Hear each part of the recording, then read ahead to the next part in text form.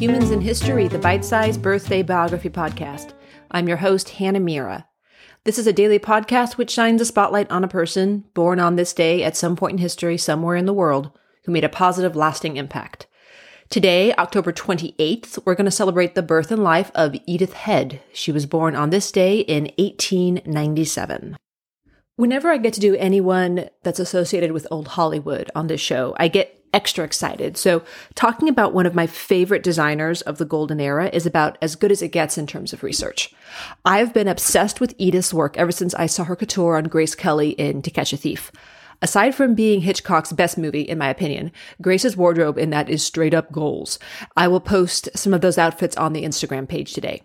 So Edith designed for everyone who was anyone back then. Aside from Grace Kelly, here are just a fraction of the stars that she dressed. Mae West, Dorothy Lamour, Paulette Goddard, Barbara Stanwyck, Ginger Rogers, Ingrid Bergman, Bette Davis, Hedy Lamarr, Liz Taylor, Audrey Hepburn, Lauren Bacall, Kim Novak, Rita Hayworth, Lana Turner, Marlene Dietrich, Sophia Loren, Julie Andrews, Doris Day, Joan Crawford, and Katharine Hepburn. She also designed for men as well, including Clark Gable, Fred Astaire, Danny Kaye, Rock Hudson, John Wayne, Steve Martin, and Elvis Presley. She also won 8 Academy Awards for costume design, more than any other designer ever. So, enough preamble, let's just get into the life of designer to the stars, Edith Head. So Edith was born to Jewish parents, Max and Anna Levy, in San Bernardino, California. Dad was a naturalized German citizen, and Mom had been born in Missouri, but her parents had been of Bavarian and Austrian heritage. The marriage was not a good one, and they divorced when Edith was pretty young. When she was 8, her mom remarried a mining engineer named Frank Spare, and his job caused the family to have to move quite a bit. It seems that Max kind of disappeared from Edith's life at this point, and Anna and Frank just started to tell everyone that Edith was their biological child. Edith was a really good student throughout school, and she was accepted into UC Berkeley, where she got a BA with honors in French, before moving on to Stanford, where she got a master's in Romance languages. She taught French in La Jolla for a year, and then she moved over to the Hollywood School for Girls to teach French. The pay wasn't great, and the more classes you taught, the higher your pay grade was, so she fibbed a little bit and said that she could teach art as well.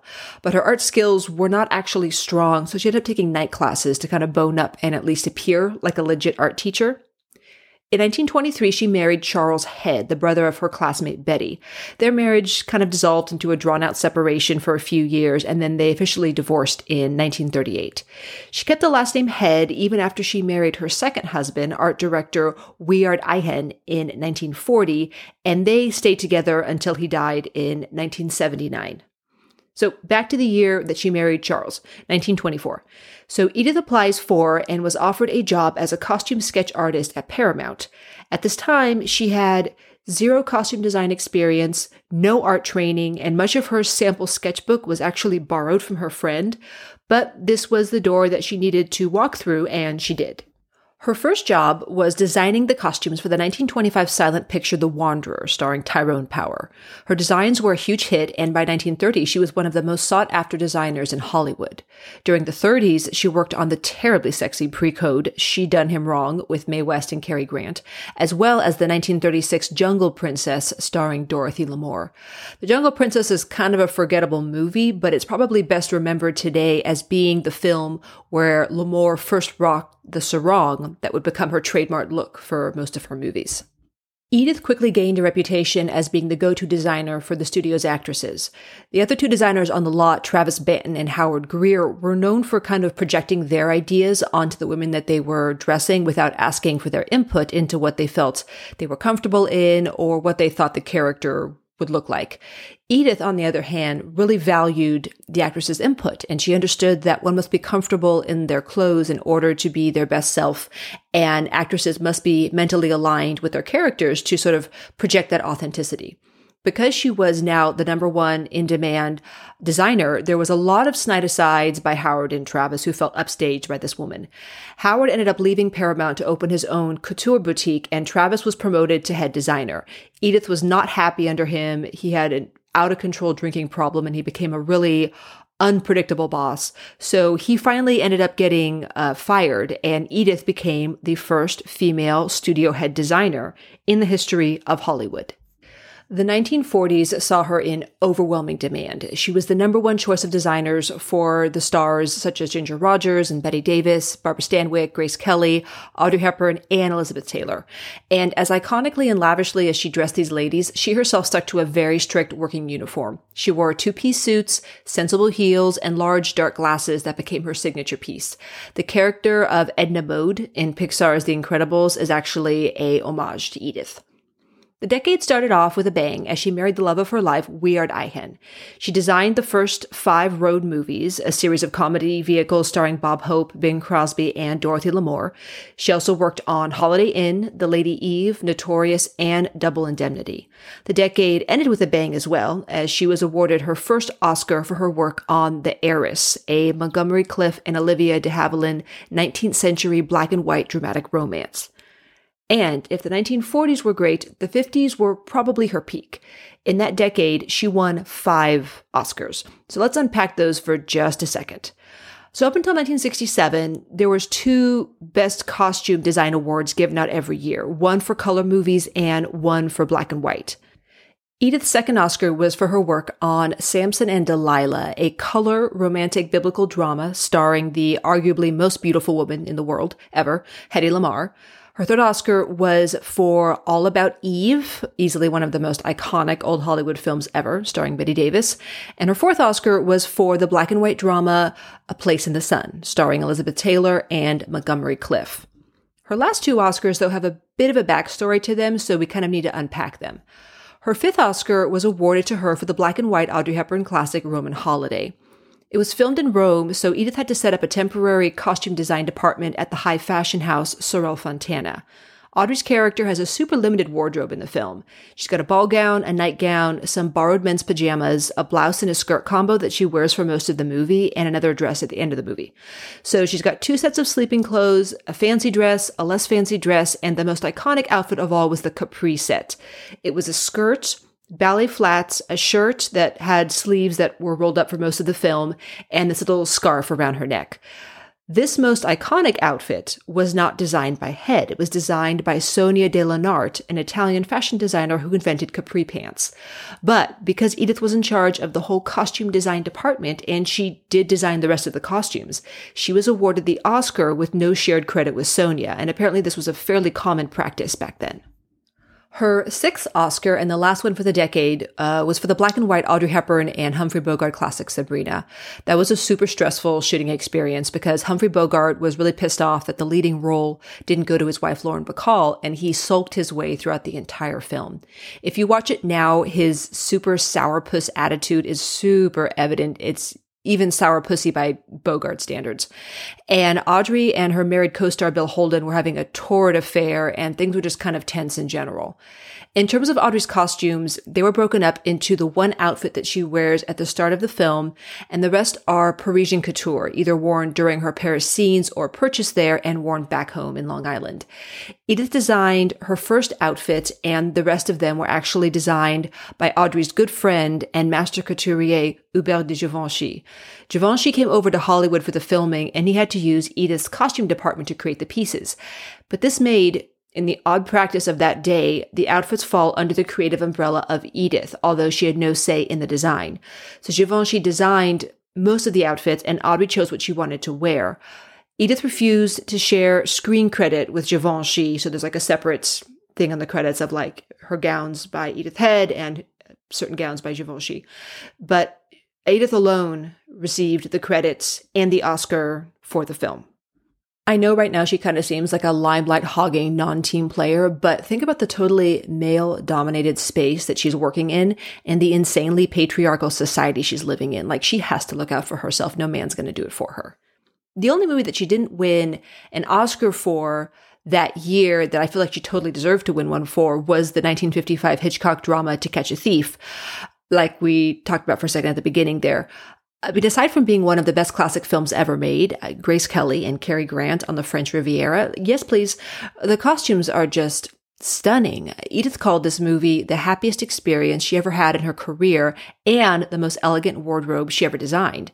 She loved working with Grace Kelly because they were pretty close friends at this point, But unfortunately, jet-set French couture with a scene of Louis XIV's ball gowns just couldn't compete with America's Oriental fetishism. And the color costume design that year went to the Hong Kong-based Love is a Many Splendored Thing, starring the very white Jennifer Jones as Chinese doctor Han Suyin in Chinese silk outfits, pulled back eyes, and grotesque black makeup. But back then, white actors parading around as Asian actors was totally acceptable, but today it's very hard to watch. Aside from the movies that she won awards for during this decade, she also designed Gloria Swanson's outfits in Sunset Boulevard, the American outfits for the Audrey Hepburn and Fred Astaire musical romance Funny Face. Givenchy again did all of her Parisian wardrobe. Grace Kelly's wardrobe for Rear Window, Rosemary Clooney and Danny Kaye's wardrobe in White Christmas, Doris Day's outfits in The Man That Knew Too Much, Marlene Dietrich's couture for Witness for the Prosecution. Apparently this was the fitting that held the record for being the longest one. Marlena had to stand for 8 hours and 10 minutes to get fitted for her suit. And most challenging of all during that decade was that Edith had to design for Kim Novak during Vertigo. As you remember, Kim Novak played two different people, so Edith had to create two completely different wardrobes, each aligned with different sides of Kim Novak's personality. Edith was working on upwards of 50 films a year at this point and clocking in 16-hour days. When she wasn't working, though, her and Weird were very popular dinner party guests among Hollywood elite, and much of their free time was taken up with hosting at their Coldwater Canyon mansion.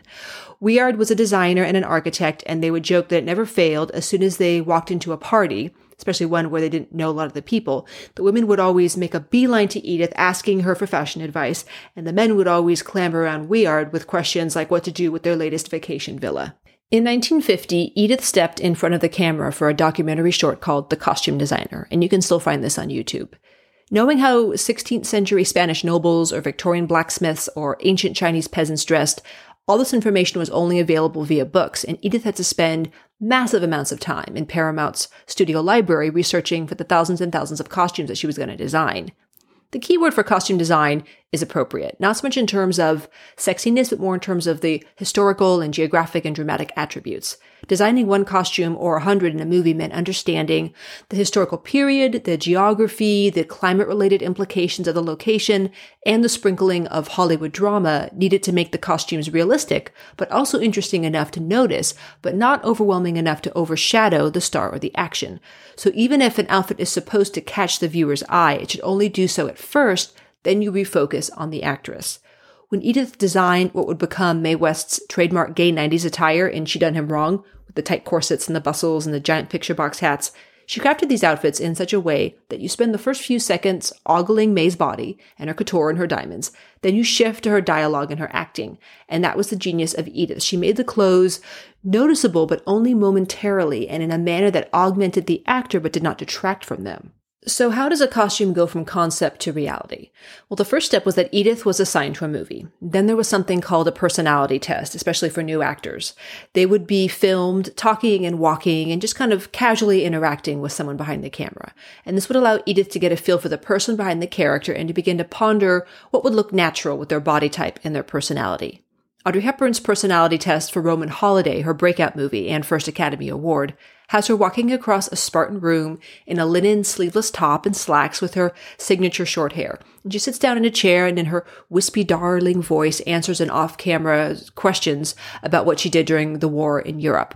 And she's absolutely charming as she softly recalls being a ballet dancer and holding secret performances to raise money for the resistance.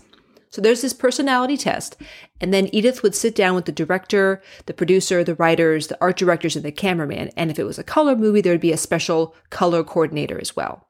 So going over the scenes that she needed to design for, Edith also wanted to consider a character's thoughts, their motivations, their surroundings, and how the studio wanted the audience to view the character in that moment and what was or was about to happen to the character. What was the character's age, their gender, their build, their social status, level of wealth? What was the season and the temperature? Was the character mad? Would that impact the dress she picked out? Who was she mad at? Was it her boyfriend? Would she be dressing for revenge? Would she be dressing so angry, sexy that the audience would become unsympathetic to her? Would she dress dark and depressed? Would this make the viewers feel bad for her?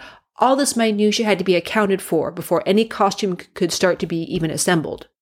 Then the sketches had to be approved by the team that she met with during the initial concept stage. Did the producer feel they were appropriate? Did the director? How did the cameraman feel that they would shoot? What did the color coordinator think about them? And if everyone on the team gave their okay, they would all sign their name on the back of a sketch. Then Edith would include a cost breakdown, everything from the cloth to the labor, the jewels, hats, shoes, stockings, everything. The costume sketch would then go to the wardrobe department for creation. The completion of a dress didn't mean the completion of her work. During shooting, especially for the leading actors and actresses, Edith would usually be on set, making sure that the clothes looked right, that they hung properly, that headpieces were at the right angle, and basically guarding over each of her creations like a mother hen. Designing costumes for movies is deceptively hard work. By the 1960s, Edith Head was one of the few Hollywood costume designers whose name was known outside the studio compound. And as such, she was a popular guest on TV and radio shows, even hosting her own fashion-focused radio program. In one episode, she discussed the importance of finding your type when it came to dressing best for your body. For women, she said there were 3 basic types, and this is a direct quote: the feminine, pretty type like Audrey Hepburn, the vigorous, energetic type like Doris Day, or the more sophisticated, glamorous type like Elizabeth Taylor. In men, there are also 3 basic types: the quiet intellectual type like Jimmy Stewart, the athletic type like Burt Lancaster, and the romantic or sophisticated type like Cary Grant. I can't help but think that a lot of people across the country listen to that and were like, I don't remotely resemble any of these people. Edith's 7th Oscar would not be until the 1961 black and white comedy The Facts of Life, starring Bob Hope and Lucille Ball. In 1967, she left Paramount and she moved to Universal, where she stayed until her death. And it was here that she got her final Oscar for her work on the Paul Newman and Robert Redford 1974 crime caper, The Sting. One of the other highlights of the 70s was that she was asked by the Coast Guard to design a uniform for the increasing amount of female cadets that they had signing up. Her final assignment would be on the black and white 1982 neo-noir comedy Dead Men Don't Wear Plaid, starring Steve Martin. Edith was especially chosen as the designer because of her copious design experience in the 1940s, which is when this movie was supposed to take place. Edith passed away 4 days before her 84th birthday, on October 24th, 1981, from complications relating to the incurable bone marrow disease myelofibrosis. Today you can visit her star on the Hollywood Walk of Fame or pick up a copy of her book, How to Dress for Success. My sources today were Wikipedia, the Edith Head website, and the Oscars website. Thank you so much for joining me for our birthday celebration of Edith Head. Please join me tomorrow when we celebrate the birth and life of civil rights activist James Shack Daddy Orange. See you then.